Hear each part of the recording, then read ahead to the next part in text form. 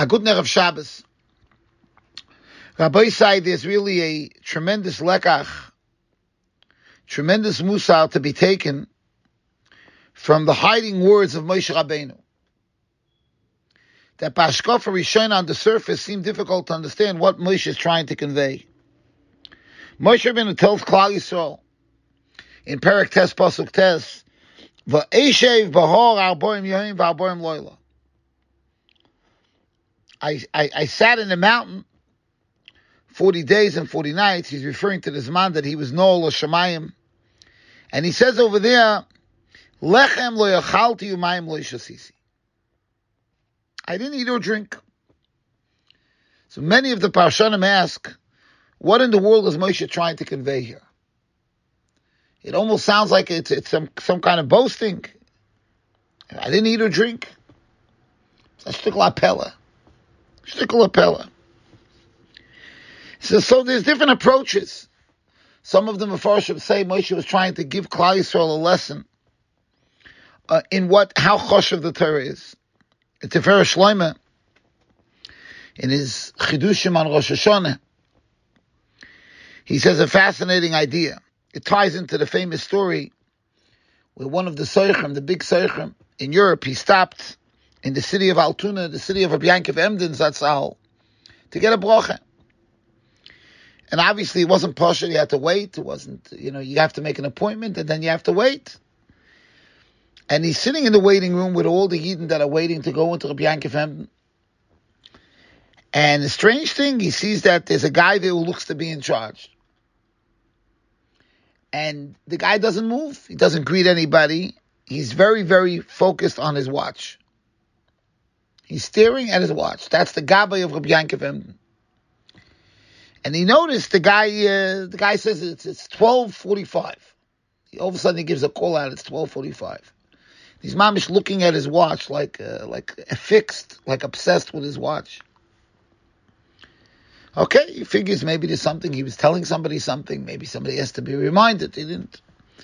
Anyway, 15 minutes later, the Gabbai Nocham hold his elbow Maisa. 1 p.m. And kach hoylech, the 45 minutes that he's waiting there, every 15 minutes the Gabbai gives a call out. So after he went into Rabbi Emden, he asked the Gabbai, Maza v'alma, so what are you doing?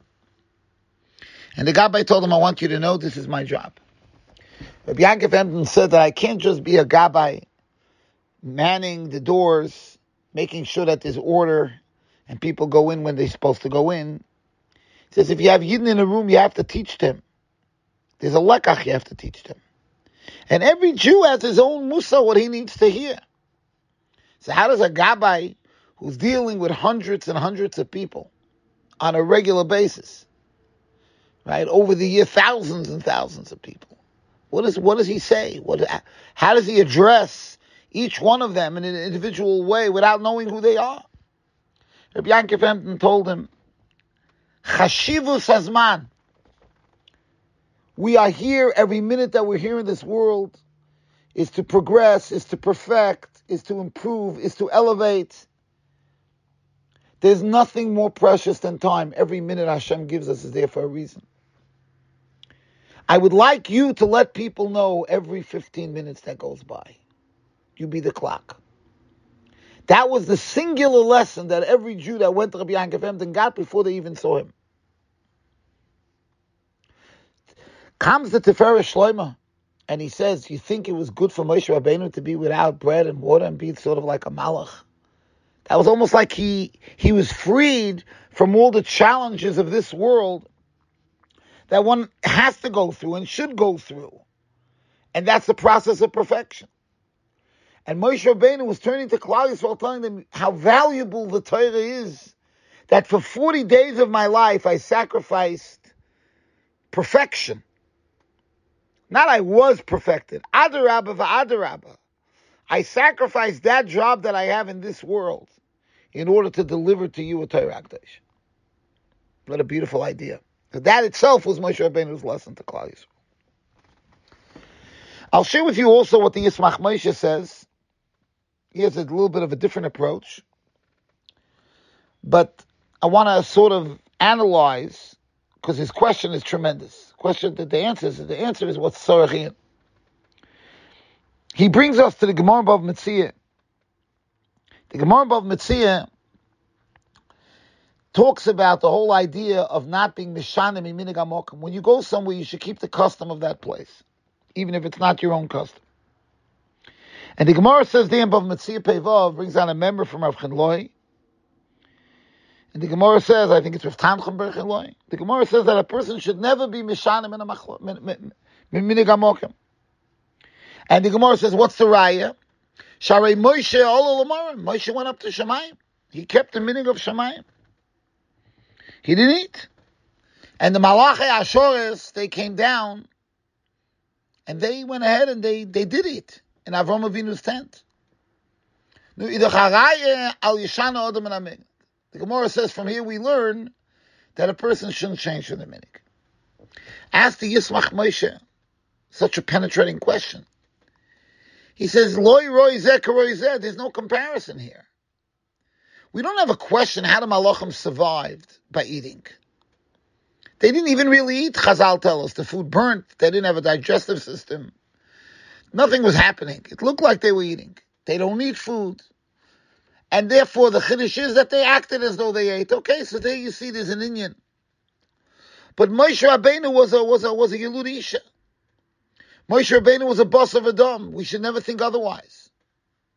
Rabbi Yankov Zatzal always used to say that if you look in Sefer Shmeis, when Moshe Rabbeinu was born, it does not tell us a yachas.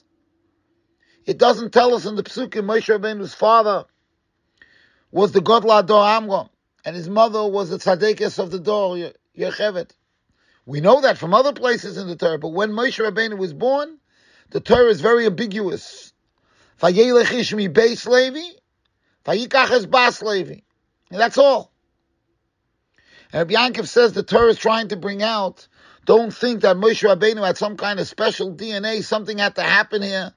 Lahavdol Eluf Havdolis, like in some of the other false beliefs,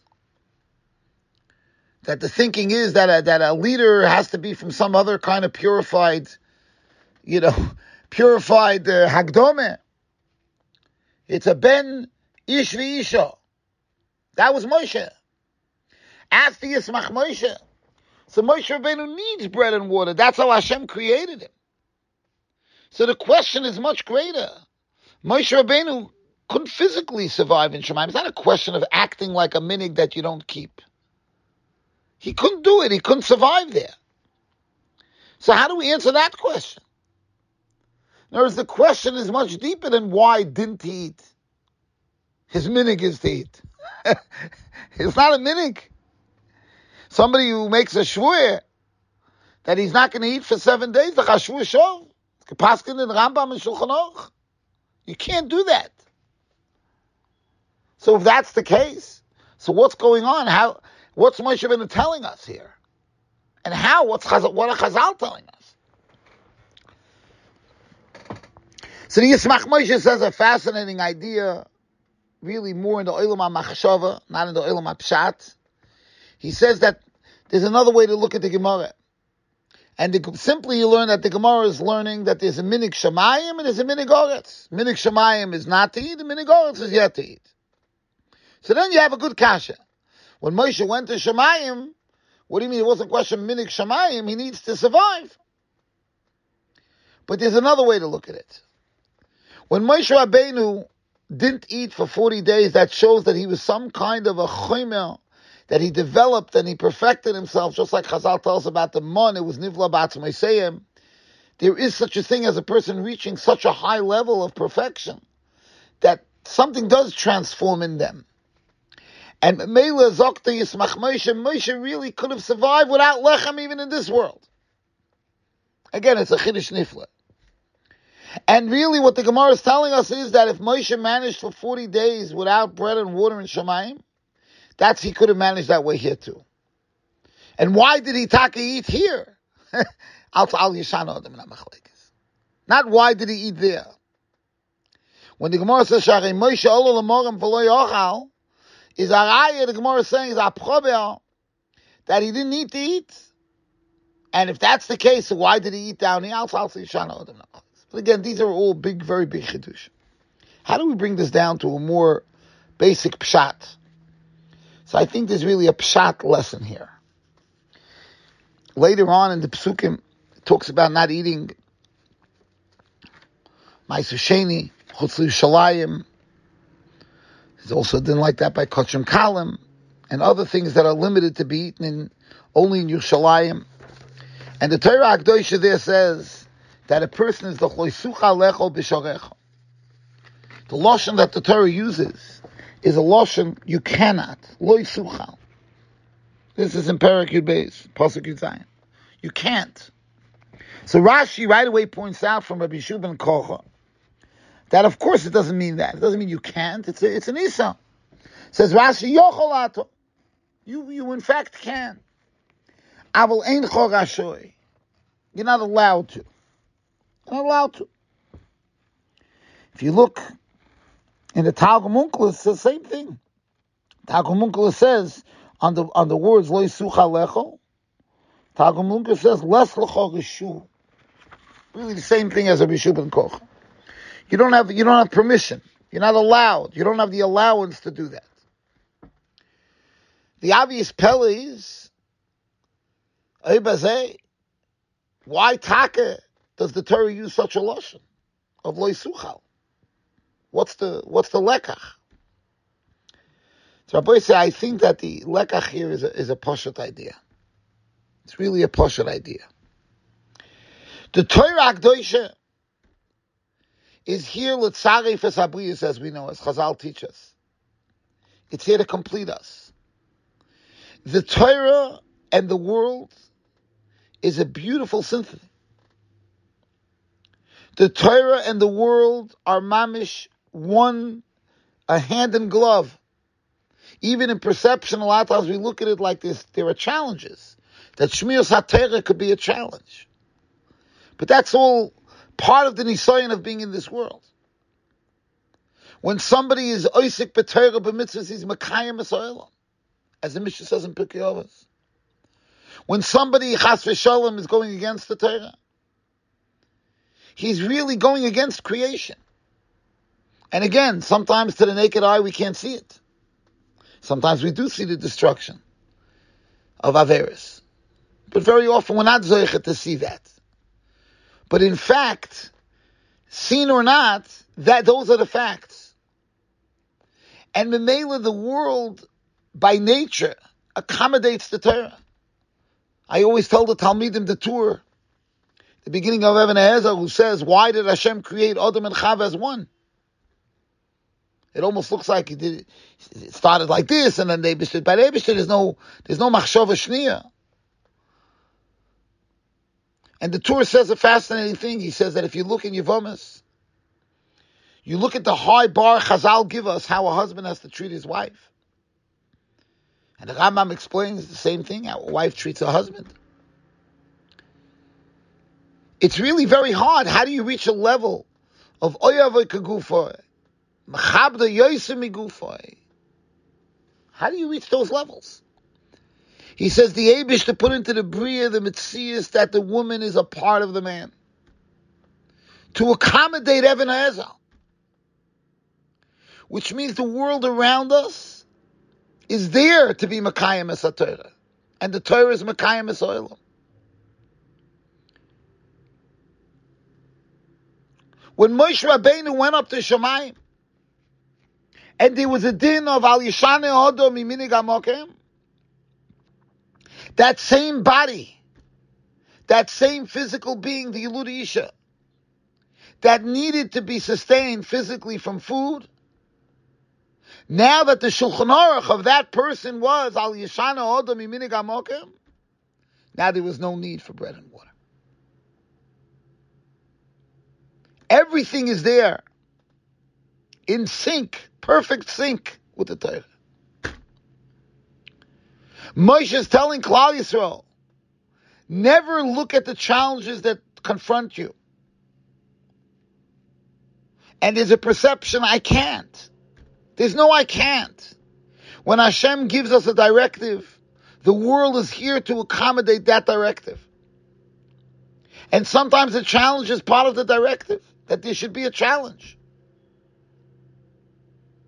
And our job is to overcome that challenge. But there's not an I can't. And says Moshe Rabbeinu, you want to know how far this goes? When I was in Shamayim, and there was Al Yeshana Odo Miminig Amochem, there was a Lechem lo Achalti Umayim lo Shasisi. For me, this is such a chizuk. This message of Moshe Rabbeinu. There was not even a reyach of boasting. There was a lekach, a direct mussar that Moshe is conveying to Klal Yisrael.